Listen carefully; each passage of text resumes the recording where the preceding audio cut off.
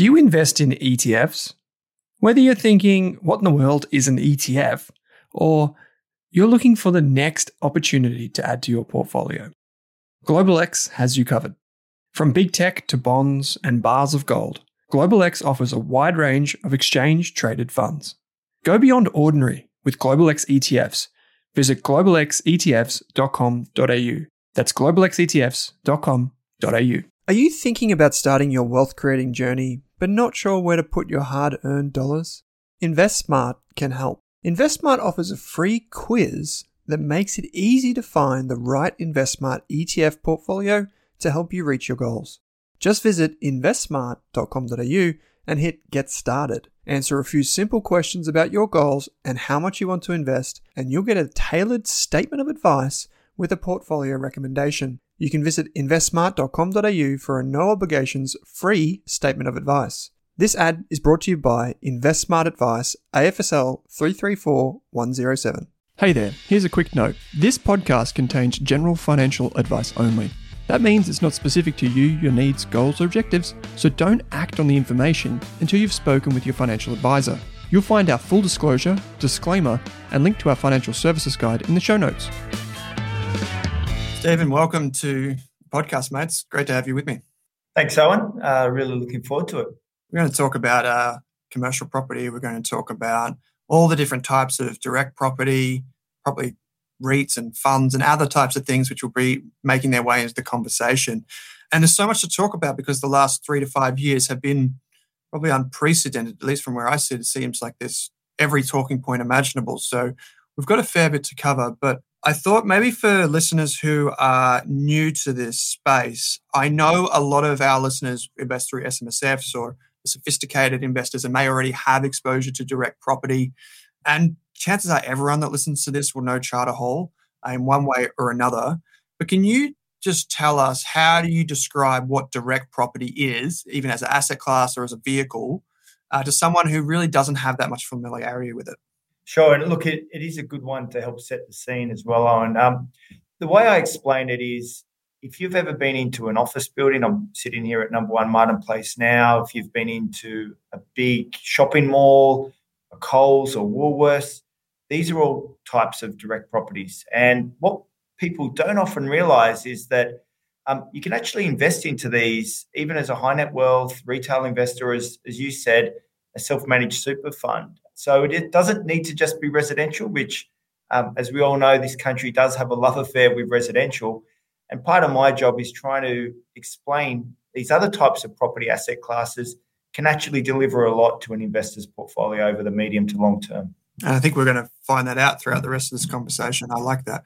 I've got a few more quick fire or like short answer questions, if you like, mate. The first one is, can you name one investor that you have met personally, or even just someone that you've spoken to through industry, and what you have learned from them? I'm trying to think of people who you admire or people that you have just like a lot of respect for in your space, and what you took away from an interaction with them. Look, I'll probably give you 2 if that's okay. Absolutely. The fortunate position of working with one of the founders of Charter Hall very closely for a long period of time. And I guess one of the things I most admire is how he always put the investor right at the forefront of every decision he made. And that's something that's really stuck with me.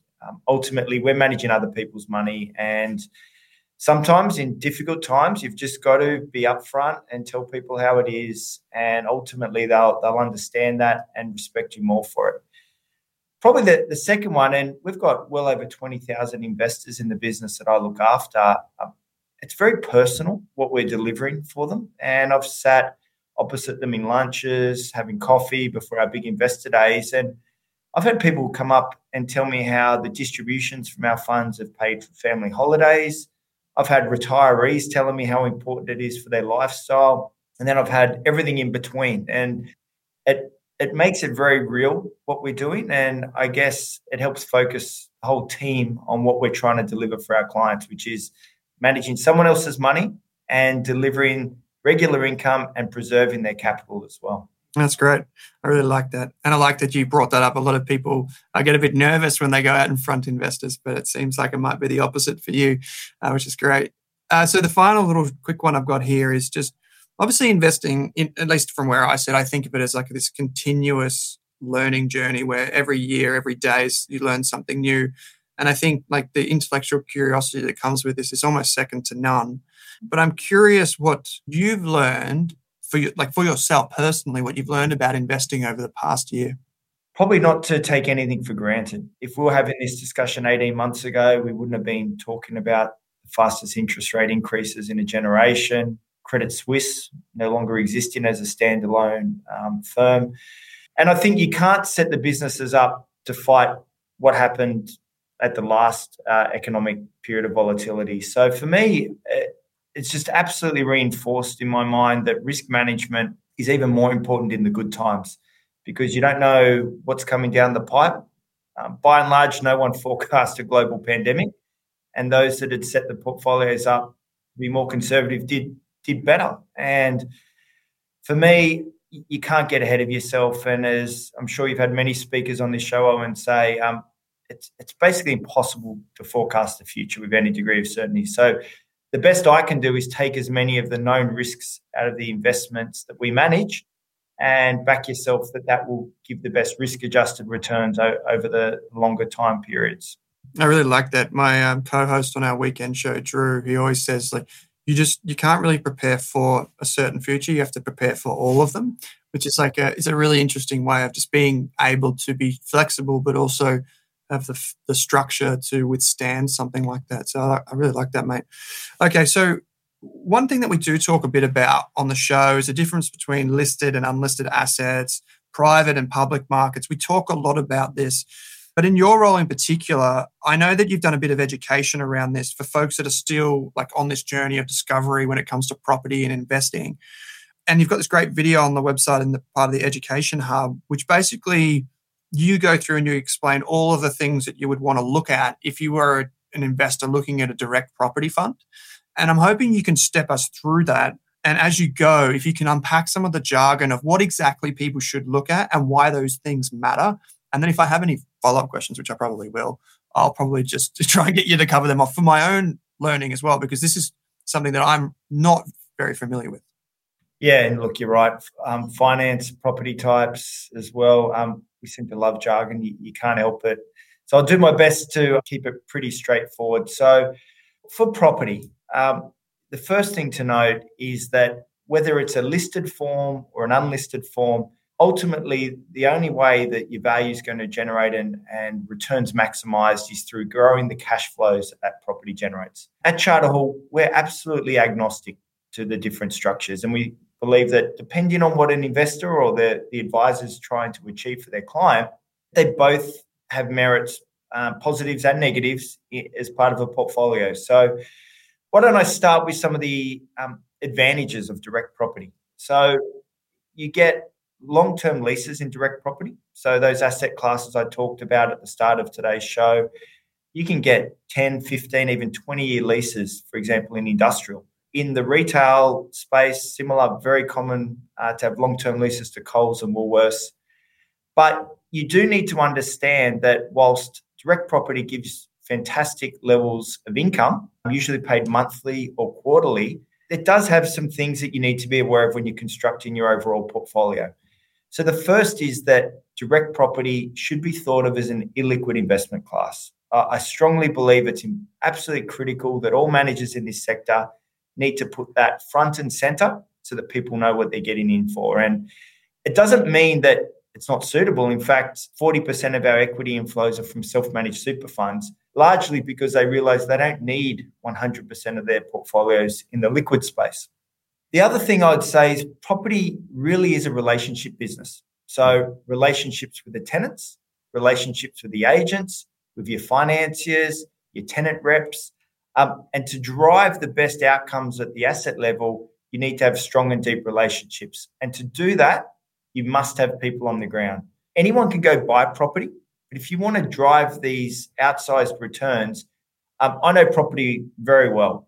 But to think I can do Melbourne office leasing deals better than my experienced asset management team that are on their ground every day is a bit misplaced. So we've got 600 property professionals spread out through the country. So I'd encourage people to understand if they're going into properties, the manager well-resourced, and do they have experts on the ground. The second thing, and I'm sure it probably comes up more frequently than it ever has, is around debt and gearing. Remember, gearing or debt is just an accelerator of returns, but it does come with more risk. So finding the right point and balance is very important. And look, we think the right level of gearing is around that 25 to under 40% level. It's at those levels we think you can get the benefits of the extra leverage, but without taking on too much risk. And we always keep a material buffer between the loan covenants and where we've set the fund gearing at. And I know, and it was a great disclaimer, actually, one of the best I saw at the start of this video around past performance. And it kind of runs counter to that. And I would say, though, not specifically for each investment, but understand, does the manager deliver on the investment thesis that they've said? How have they performed? It isn't a guarantee, absolutely not, but it will give you a bit of a look through to how experienced they are in the sector, how good the team is, and do they have that long track record of delivering not just the returns, but importantly, what they say they will do in the investment document, whether it's an IM or a PDS, or if it's a listed product. So I don't know if that gives you a little bit of a colour, Owen. Do you want me to go into some of the difference between the listed space and the unlisted? I would actually like that. So because you mentioned liquidity or illiquidity being like the thing that's like waved front and center to investors. Can you just explain that and how you do that, like the different structures, just for people that aren't familiar? Yeah, and look, the company I work for, Charter Hall, is actually a listed property stock traded on the ASX. We also have 3 other listed vehicles invested into social infrastructure, retail, and a big diversified fund. The first thing to note, as the name sounds, listed, you can get in and out of them on a daily basis because they're traded on the ASX. So big advantage, liquidity. So you can put it in the liquid part of your bucket. We still do say that real estate, and I'm sure unlike most people that come on your show, investing is for the medium to long term. You shouldn't be trying to do short term in and out. Almost by definition, that's trading, not investing. So it can give you that good piece of liquidity, but that liquidity does come with more volatility.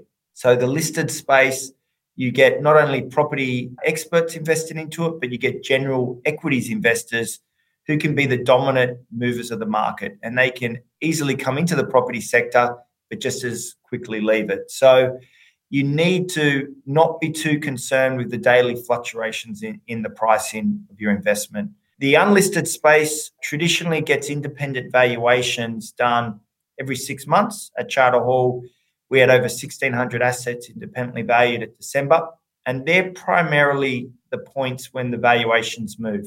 So it is a different type of investment in terms of the liquidity and the valuation frequency.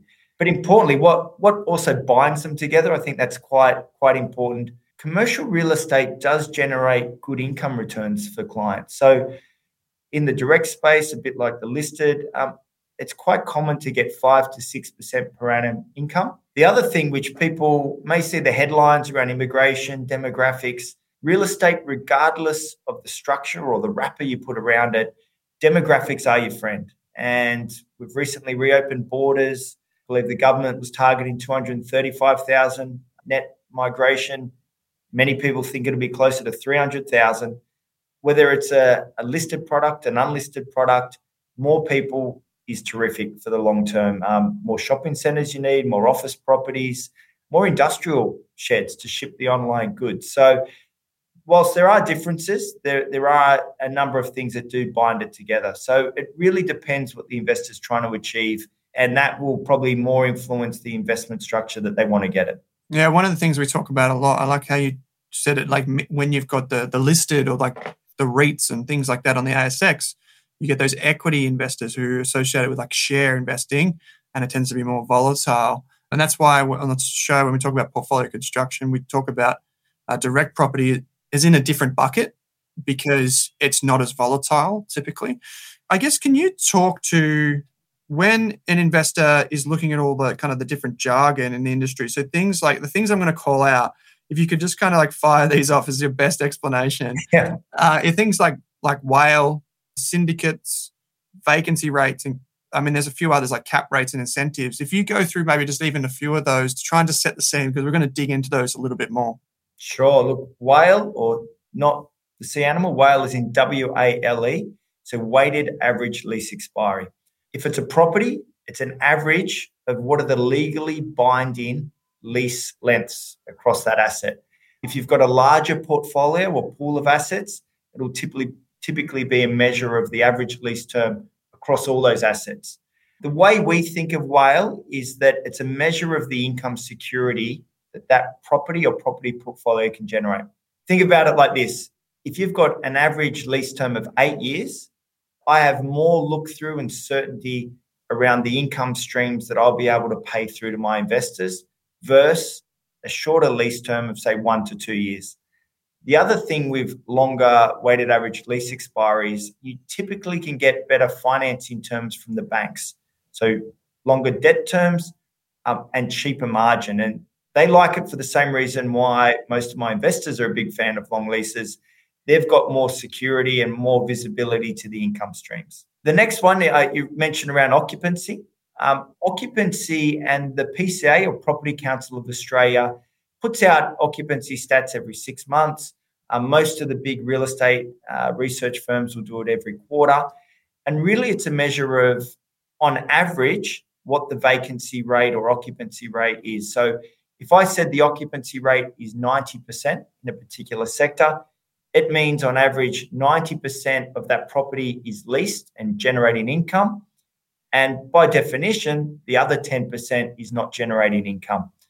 We like to, at Charter Hall, keep our buildings as full as possible for the obvious reason that it means we've got less income gaps and ultimately more income to pay through to the clients. I'll give you an example, Owen, where the office market vacancy, depending on the market, Hobart's the lowest, around 2.5% vacancy rate. In that market, we're 100% occupied. Sydney, Melbourne, you've got low double-digit vacancy rates, and we're sitting at around 97% occupancy, so only 3%. So this is not something that happens by accident. You do need to work hard as a manager to proactively get in front of your tenants, extend leases, and not wait for that period to happen. The other thing which we're very focused on in commercial property is the weighted average rent review, or WARR. Unlike residential property and unlike other commercial property markets throughout the globe, a key feature of the Australian market is that typically on an annual basis, you'll have contractual rental increases. The weighted average rent review is simply a measure of the average increases that kick in every year. So I'll give you an example. In industrial properties, you can often get CPI-linked rental reviews. And so every year, whatever the CPI rate is, your rent actually goes up. Great in periods like you find ourselves today with high levels of inflation. In the office market, they typically have fixed rental reviews around that 3.5% to 4% annual increases. So it is still good. It means that if you're getting $100 in year one, you might get $104 in year two, $108.20 in year three, and so on. So for this reason, we're very focused on the average rent reviews because it does give you part of that inflation hedge that commercial property is known for over different cycles. Can you maybe talk to, I think the thing that really confuses people is this idea of incentives and where that sits in the broader scheme of things and how people can think about that? Yeah, so incentives are something where the landlord effectively pays an amount or reduces the rent, typically as an enticement to attract tenants into your property or for a sitting tenant to stay in your property. It's not that different to anyone with a residential mortgage.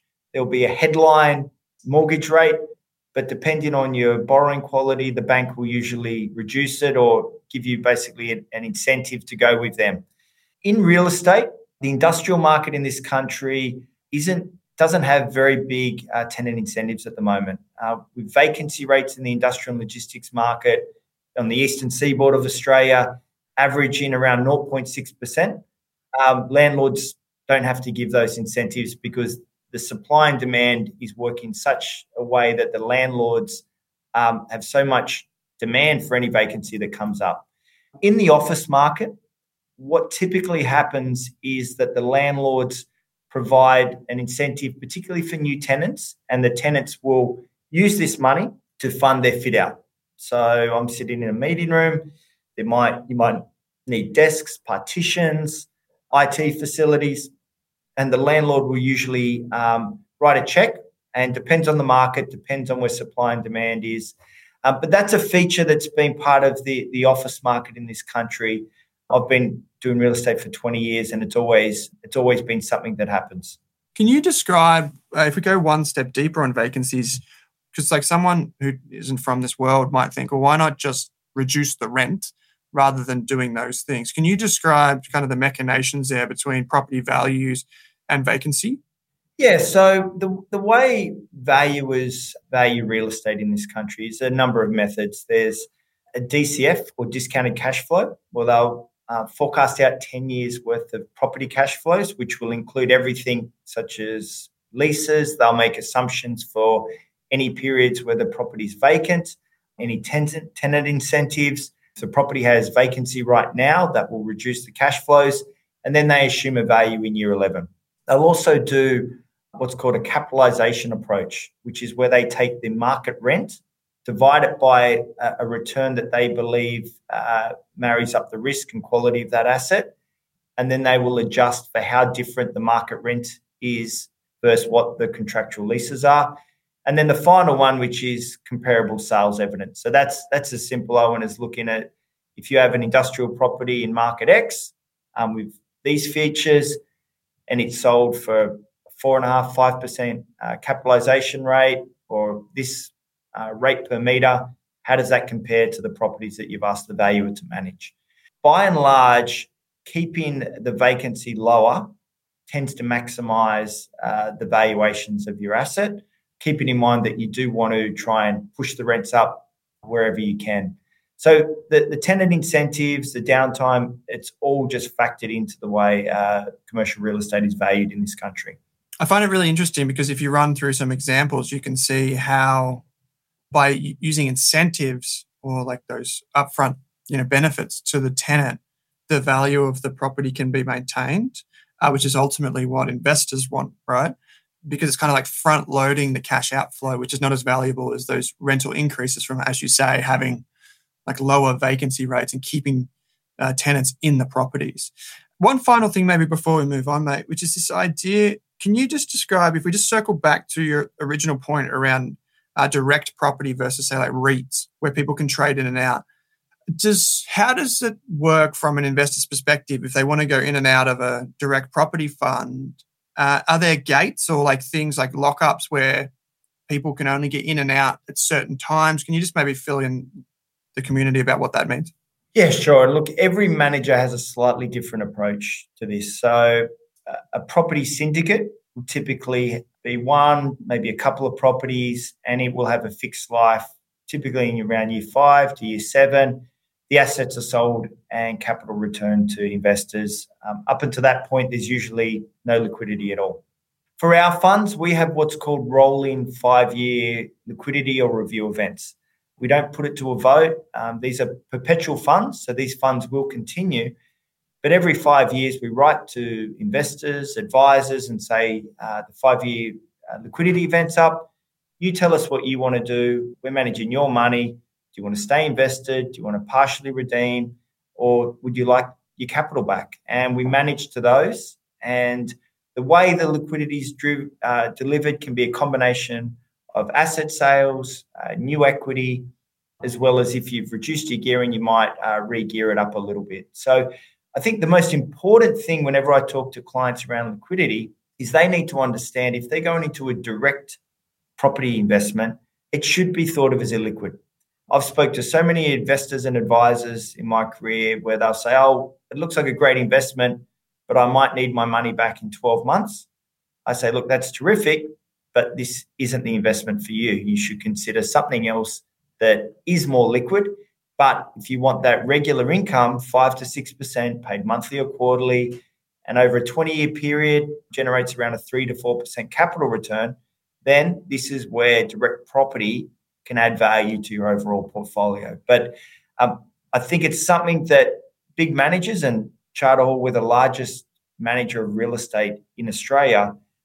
Part of my role is I always want to educate the market and people understand that it is an illiquid investment class. And if you want high quality real estate, but the liquidity, then you should potentially consider the listed form of it through the REIT market.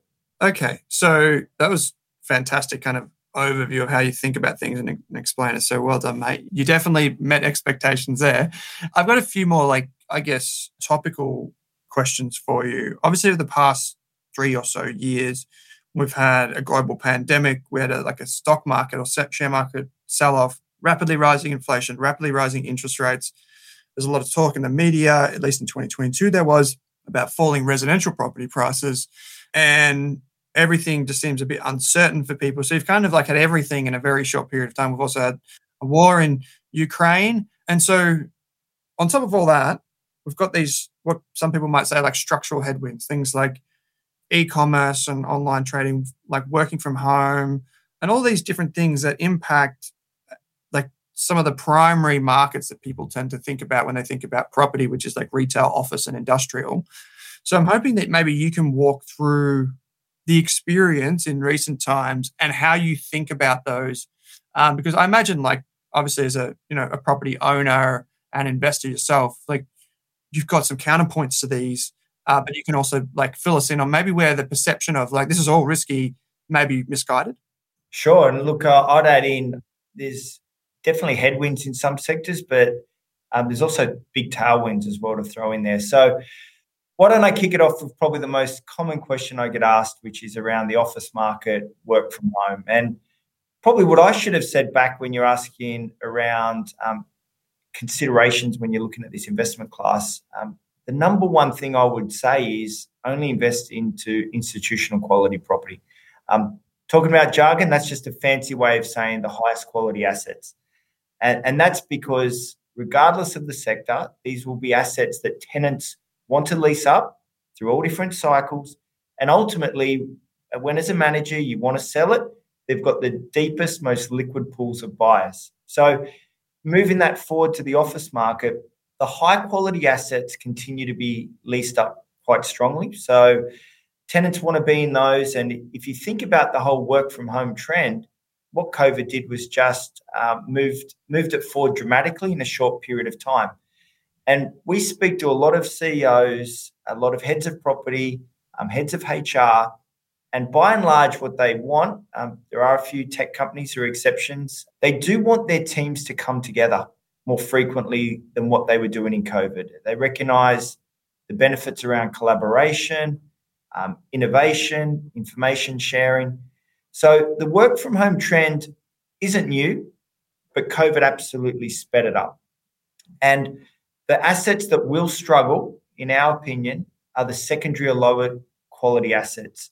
And I say that because if you're a major corporation, and that's by and large the type of tenants at Charter Hall we target, and you see the benefits of getting your people together at least some of the time, do you think you've got more chance of doing that and a better outcome if you have great amenity, you're located near public transport, near your clients, great natural light where the property I'm sitting in, or a lower tier asset, not convenient to get to, doesn't have a nice feel, there aren't breakout areas. So more so than I've ever seen in my career, and our group CEO, David Harrison's been pushing this point for many, many years, is we expect the biggest separation in the office market between the highest quality assets, which will continue to lease up, versus the lower quality assets, which have probably never been more at greater risk of obsolescence. So you overlay the ESG thematics, these newer properties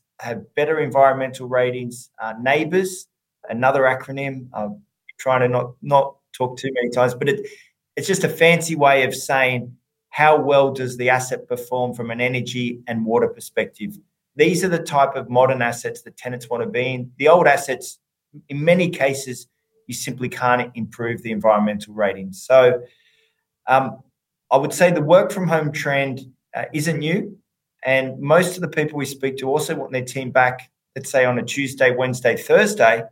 And what does that mean for overall occupancy if you want majority or all of the people back on the same days? Not that bigger impact. And there's lots of headlines around the utilization rates of office property and how they've come off since COVID. One thing many people wouldn't realize is the office properties, even if when they're 100% leased, were never fully utilized. And work from home existed then. I expect to have a holiday in 3 weeks with my family, so I'm not going to be in the office. Traveling, people sick. And we've looked at the Google data, which tracks mobility, people logging in, and it's scary how much they know about you and where your office is.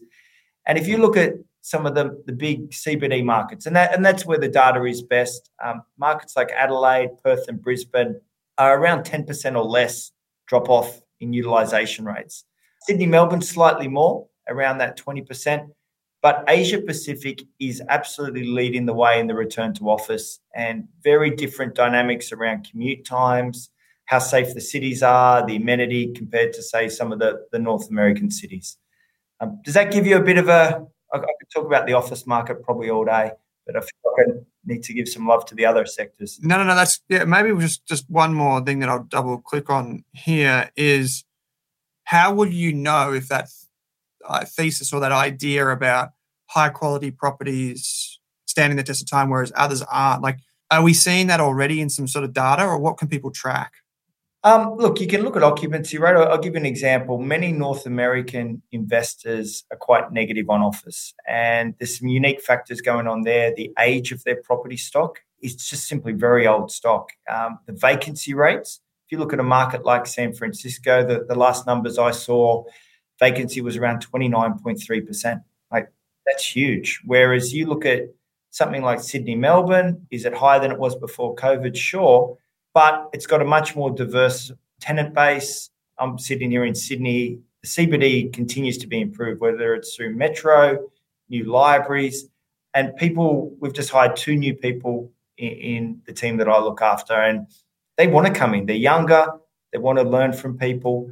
So it really is through the assets performance, and it's a combination of things like the energy efficiency ratings, the occupancy levels, that will show through over time. And look at the types of tenants that are occupying. If you're looking at an office fund, have they been able to attract governments, ASX top 100 companies, big private entities with great balance sheets and cash flows? Because that tells you a lot about the enduring nature of those assets.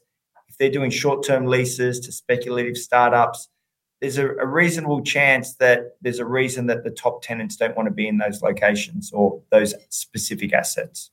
So you mentioned before industrial had like 0.6% vacancy or something. I hadn't heard that before. I guess that might confuse a lot of people potentially who think that we're kind of, maybe they thought that there's a bit of a crisis, or like the e-commerce was meaning that, like, I don't know, there was more efficiencies behind the scenes. I don't know. Like, that seems very low to me. Is that typical? And I guess, is this symptomatic of COVID, or will it stay like this? Will it not? Can you maybe fill us in there? Yeah, and like what I said around office and work from home, COVID didn't create the e-commerce trend in the industrial and logistics market, but it absolutely sped it up. In some forecasters think it moved it forward 5 to 10 years. So think about this. Every time you click on something to buy online, you're not going into a physical shop, obviously, but it does need to come from somewhere. And it typically comes from warehouses, distribution centers. And COVID specifically enhanced three trends. So e-commerce got a leg up. So the amount of required distribution and warehouse space increased dramatically. The second is it highlighted some of the supply chain issues and fragilities in the market. So a lot of governments throughout the world and corporates have realized that there is a benefit in being self-sufficient in certain products, whether it's medicines, whether it's in food logistics, whether it's in PPE. And so you are seeing a bit more of onshoring. So it's a little bit of a reversal of some of that globalization, just-in-time inventory trends which were all the rage for decades, where companies saw what happens in COVID. And anyone that I was renovating a house at the time, it took a long time to get ovens in and lounges and all this sort of stuff. So it's not just what companies missed out on in terms of lost sales when the lead times got too big, but it's the brand damage that they wore because people got frustrated they couldn't get it. So companies, as part of this, are keeping more stock.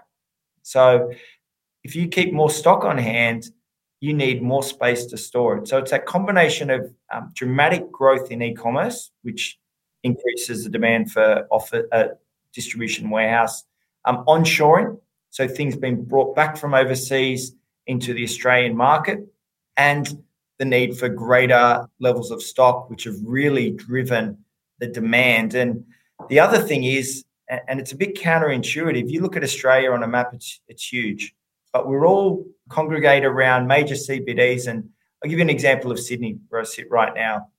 To the north and south, we're bounded by national parks.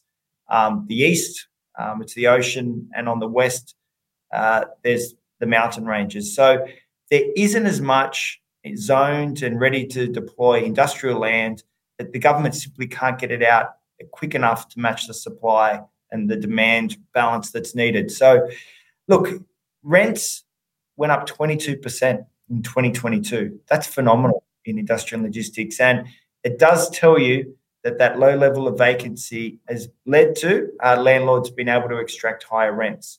We don't expect 22% to continue for the long term, but we do think the rental growth forecasts for industrial logistics are as good as they've been in the last 20 years. So so let's switch to this last one, which is retail. Has the growth of that come at the cost of retail? Some of it absolutely has. And you did see that with a lot of the listed retail REITs through the pandemic. But it's interesting. You need to think of retail probably as two different buckets. You've got the discretionary. So think of your specialty stores, your electronics, your fashion. So things that people have the ability to turn off or on more depending on their personal and the economic circumstances. The other type of retail is non-discretionary. So think of things such as food. So Woolworths, Coles, no matter what's happening in inflation and people's job prospects, they're going to continue to demand food. So what we saw through the pandemic was the demand for neighbourhood shopping centres. And a neighbourhood shopping centres, just your local Coles, Woolworths, Aldi, maybe with a few specialty food retailers hanging off it, do extremely well. And your bigger shopping centre malls, those specialty tenants, they're the ones that struggled. And look, the outlook for both, in my view, is slightly different. If we do go into economic downturn, and there are many forecasters that think whether it's a recession or not, we're going to go into a slowdown, you do need to think that the non-discretionary part of the retail bucket should be and generate better returns through that period of the economic cycle. So I'd also talk about Bunnings. I love Bunnings. I go in there, I come out with a chainsaw or a ladder I didn't need. But they've basically got a monopolistic position. And so there are certain nuances within this sector. We're a big believer in the non-discretionary retail space, and we think that will continue to perform very strongly. If investors wanted to get exposure to that, which of the Charter Hall funds or REITs offer that, and in what proportion? Yeah, a big listed retail REIT, CQR, has a fantastic distribution yield. I think last time I looked at it was over 6%, comes with regular liquidity, and it's got a very diverse property portfolio, heavily backed by that neighbourhood shopping centres, that non-discretionary retail. So that's a multi-billion-dollar fund. In the unlisted space, we've got something called the Long WALE Fund. There you go. We even like to put our acronyms in the name of the products, which does have that non-discretionary retail as well. We'll also pick up service stations, some pubs and hospitality as well, which are very resilient through different parts of the cycle. And we also have a very large diversified REIT called CLW, which does have allocations into that non-discretionary retail as well as industrial, office and other sectors as well. How about so the Long WALE REIT? Can that invest across everything? Yes. So we've got a listed version, which is the big brother, and the unlisted version. So the listed version has an ASX ticker code of CLW. The unlisted fund is a much smaller version. But what attracts people to these type of assets is it allows property experts like Charter Hall to tilt the allocations over time to take advantage of some of those trends, which we talked about, those structural tailwinds, and also to move it away from some of those sectors which, in our view, are more likely to experience headwinds. How does it work with the listed version and the unlisted version? Are they commingled assets, or like how does that work in the actual portfolio itself? Are they the same thing, whether you're in the listed or unlisted version? No, look, they do have slightly different investment mandates. At Charter Hall, we will own assets in joint ventures with other funds, but it really does come down to the specific mandate and also which funds have investment capacity at that time and the appetite for it. So we definitely own some assets in joint venture with a listed vehicle, but look, they've got a great investment team and a specific mandate that they deliver to, and as does the portfolio manager in my team. Question with how you actually attract those super high quality tenants, like the ones that you said, like ASX 100 and governments and all that. Is it a fierce competition for landlords to go and find these people, to build those relationships and to speak, I think you call it like heads of property or something like that? Like, is that how this industry works based on the relationships? Like it's talking to people, when's your lease coming up? Do you want to come to this new facility, like space that we're building? Or is that how it typically happens? Yeah, I think there's two things I'll just draw out there if I can. So the relationships are critical, because if I'm talking to you, Owen, and you're a major tenant, I need to understand what your drivers are, what you're prioritizing. Do you need money to refit your property? Do you need to grow your footprint? And if I don't know that, I can't put solutions in front of you that are going to deliver what you need. But equally, if I don't have the quality real estate and the type of product you want, no matter how much of a nice guy you think I am or Charter Hall, you're simply not going to take a real estate space, regardless of the sector, that doesn't meet your requirements. And one of the real strengths of the Charter Hall Group is that because we are multi-sector, we've got so many touch points in, and I'll give you a real life example. Coles, we have a hell of a lot of their neighbourhood shopping centres. We have their distribution facilities in many states, as well as their head office down in Toorak in Melbourne. So throughout the different touch points, we have a very close and deep understanding of what they require. But what they are looking for, these top tier tenants, is strong environmental ratings. If you open any listed vehicle or entity, the front 1 or 2 pages will talk about their views on carbon, ESG, the environmental impact. And one of the things they're all looking to do is, through their use of space, moving to environmentally sustainable buildings. And if you then take it to the government side, and Charter Hall has more exposure to government tenants than anyone else in the market. I've got over $2 billion office fund where 60% of the tenants are government, federal or state or territory. Another office fund where it's a third of the income from government tenants. And what they basically have as a base case is, unless you achieve a certain level of environmental rating, you don't even make their shortlist in terms of buildings that they will consider to going into the office space. So it's about knowing what your clients want, having the relationships with them, but then that final piece, having that high quality property, which, to be frank, high quality tenants typically want high quality real estate as well. I've got 2 questions which might be a bit easier, a bit quicker for you to answer, which is like when you speak with investors, and obviously everyone should speak to their financial planner, but when you speak to investors and they're thinking about like the listed version of property or direct property, how are people typically thinking about where they allocate or how much? I think there was a chart that you had in an article you did ages ago around how people are allocating or how professionals are allocating or something like this. How do you think about that? Yeah, look, it does. It really does vary. And just think about that disclaimer at the start. It rings loud and clear. But if you look at some of the biggest investors in the world, their real estate bucket is around 8 to 15%. And depending on their matching of liabilities to assets and cash flows, it may have a particular tilt. Some of the largest investors in the world do have quite a big allocation to the unlisted space because they put it in their liquid bucket, they get that regular income, and they know they don't need to trade in and out of it. The allocations for many retail or SMSF or high net wealth clients in particular, and many high net wealth clients have actually made a lot of their money through real estate, they may have a slightly higher weighting than those big super funds or pension funds that have to match the regular liabilities, the redemptions, and so on. So it does vary. What you did see when the equity markets came down was that a number of the bigger investors hit their real estate allocation, not because of anything real estate did, but if your equities values and your bond portfolios go down, by definition, everything else goes up. But those funds which had an allocation to unlisted property, by and large, had a better 12-month return up to 31 December than those that didn't because of those low correlation, lower volatility aspects, which I mentioned at the start.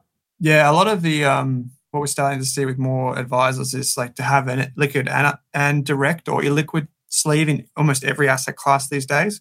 And so that happens with property too, with like A REITs or G REITs and direct property. And so they do have some liquidity on part of the portfolio for their clients. And we see that quite a bit. And fair enough, I totally get it. It's always a tricky question for me to ask that because I know it all depends on people's circumstances. So always get a personal advice.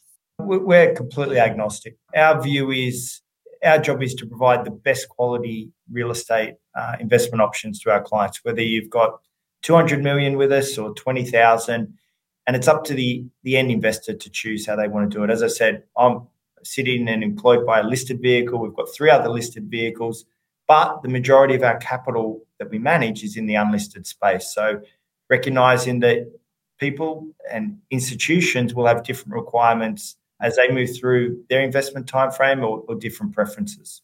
For sure.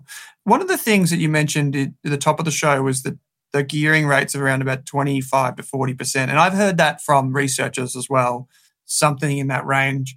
And I think a lot of people will be thinking, well, how do you come to that? And how do you measure gearing? Is like gearing measured at the portfolio level? Is it measured at the property level?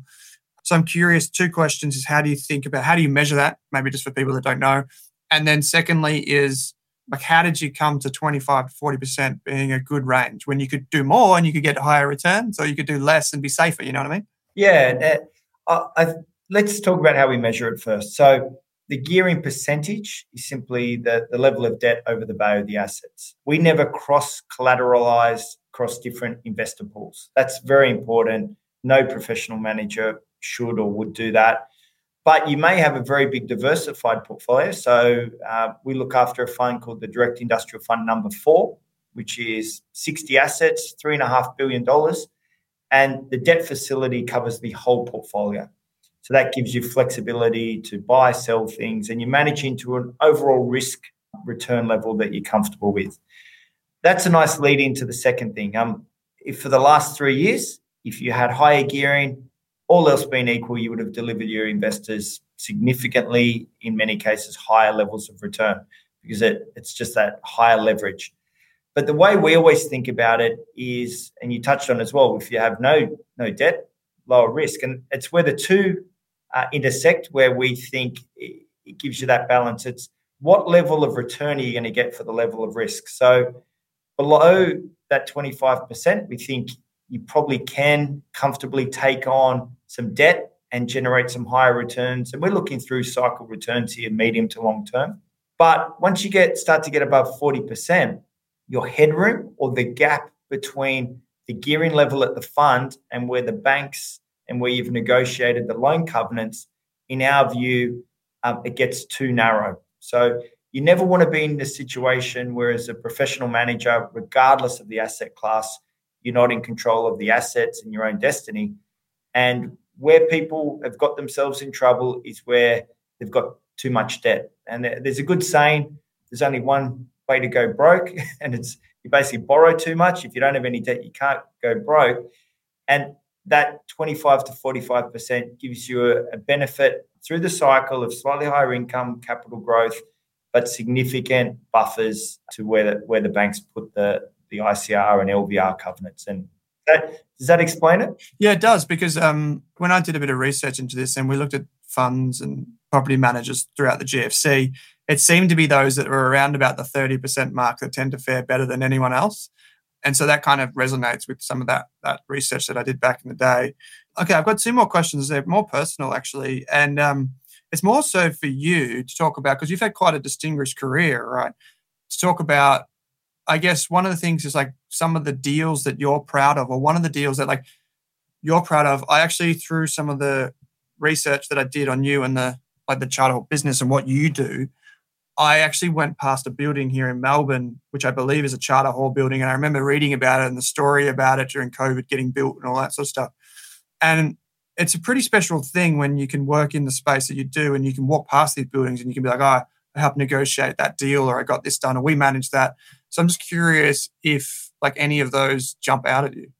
Yeah, look, I've been at Charter Hall now for over 13 years. So I never thought I'd be at any company so long, but it does show you how much I love the sector and the place I work.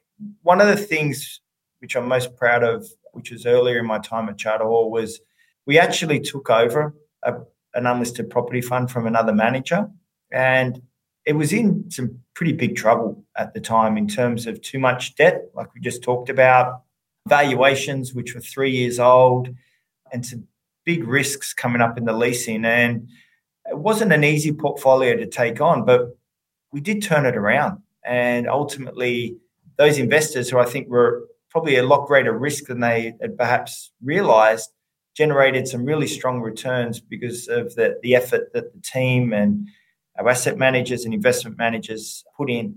Probably the other thing I'd say I'm quite proud of it. It's not a specific thing, but I've been doing this, as I said, for over 13 years, and we haven't had too many missteps. You always do learn. You don't get everything right all the time, but it's not a case of coming in to do the short-term win, passing it on to someone else and letting them deal with problems.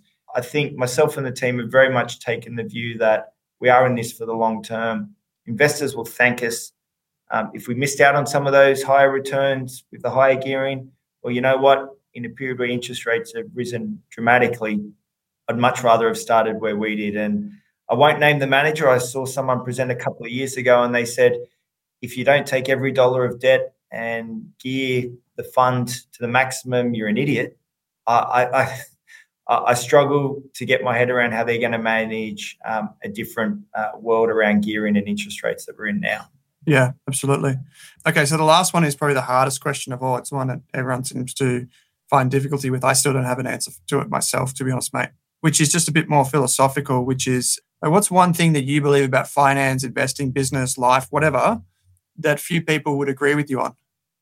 Yeah, that is a real tough one. And I don't know. I'll give you a property view at the moment, and then I might see if I can expand it into probably something a little bit more philosophical. So on the property side, the general thematic is the industrial rents are going to continue to do unbelievably well, and you want as short-term leases as you can.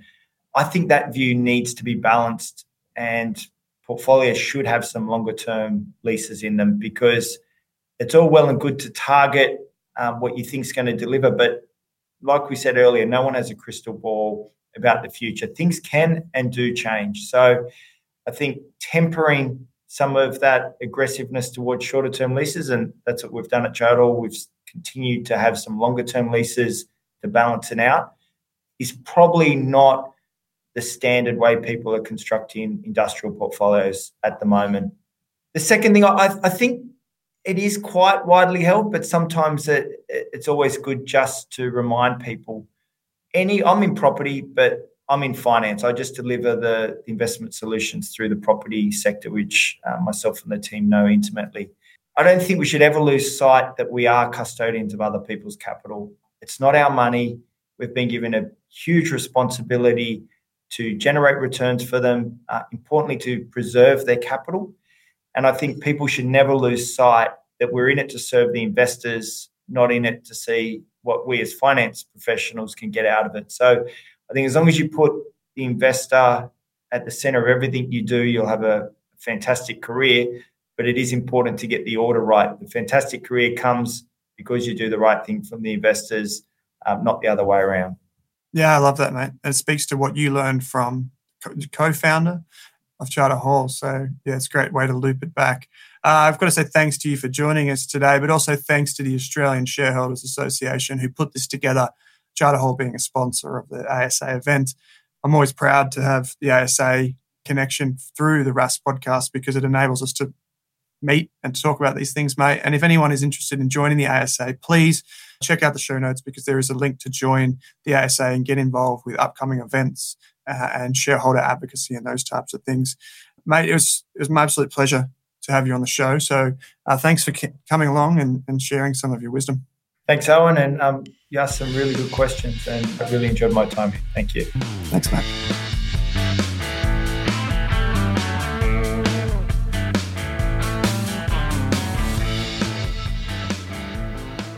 For more than a decade, I've been hunting for the best investors and their methods, strategies, and tools for investing. After years in the industry, countless books, a few degrees, and 1,000 podcasts and live shows, I've rolled this accumulated knowledge into something called Rask Invest.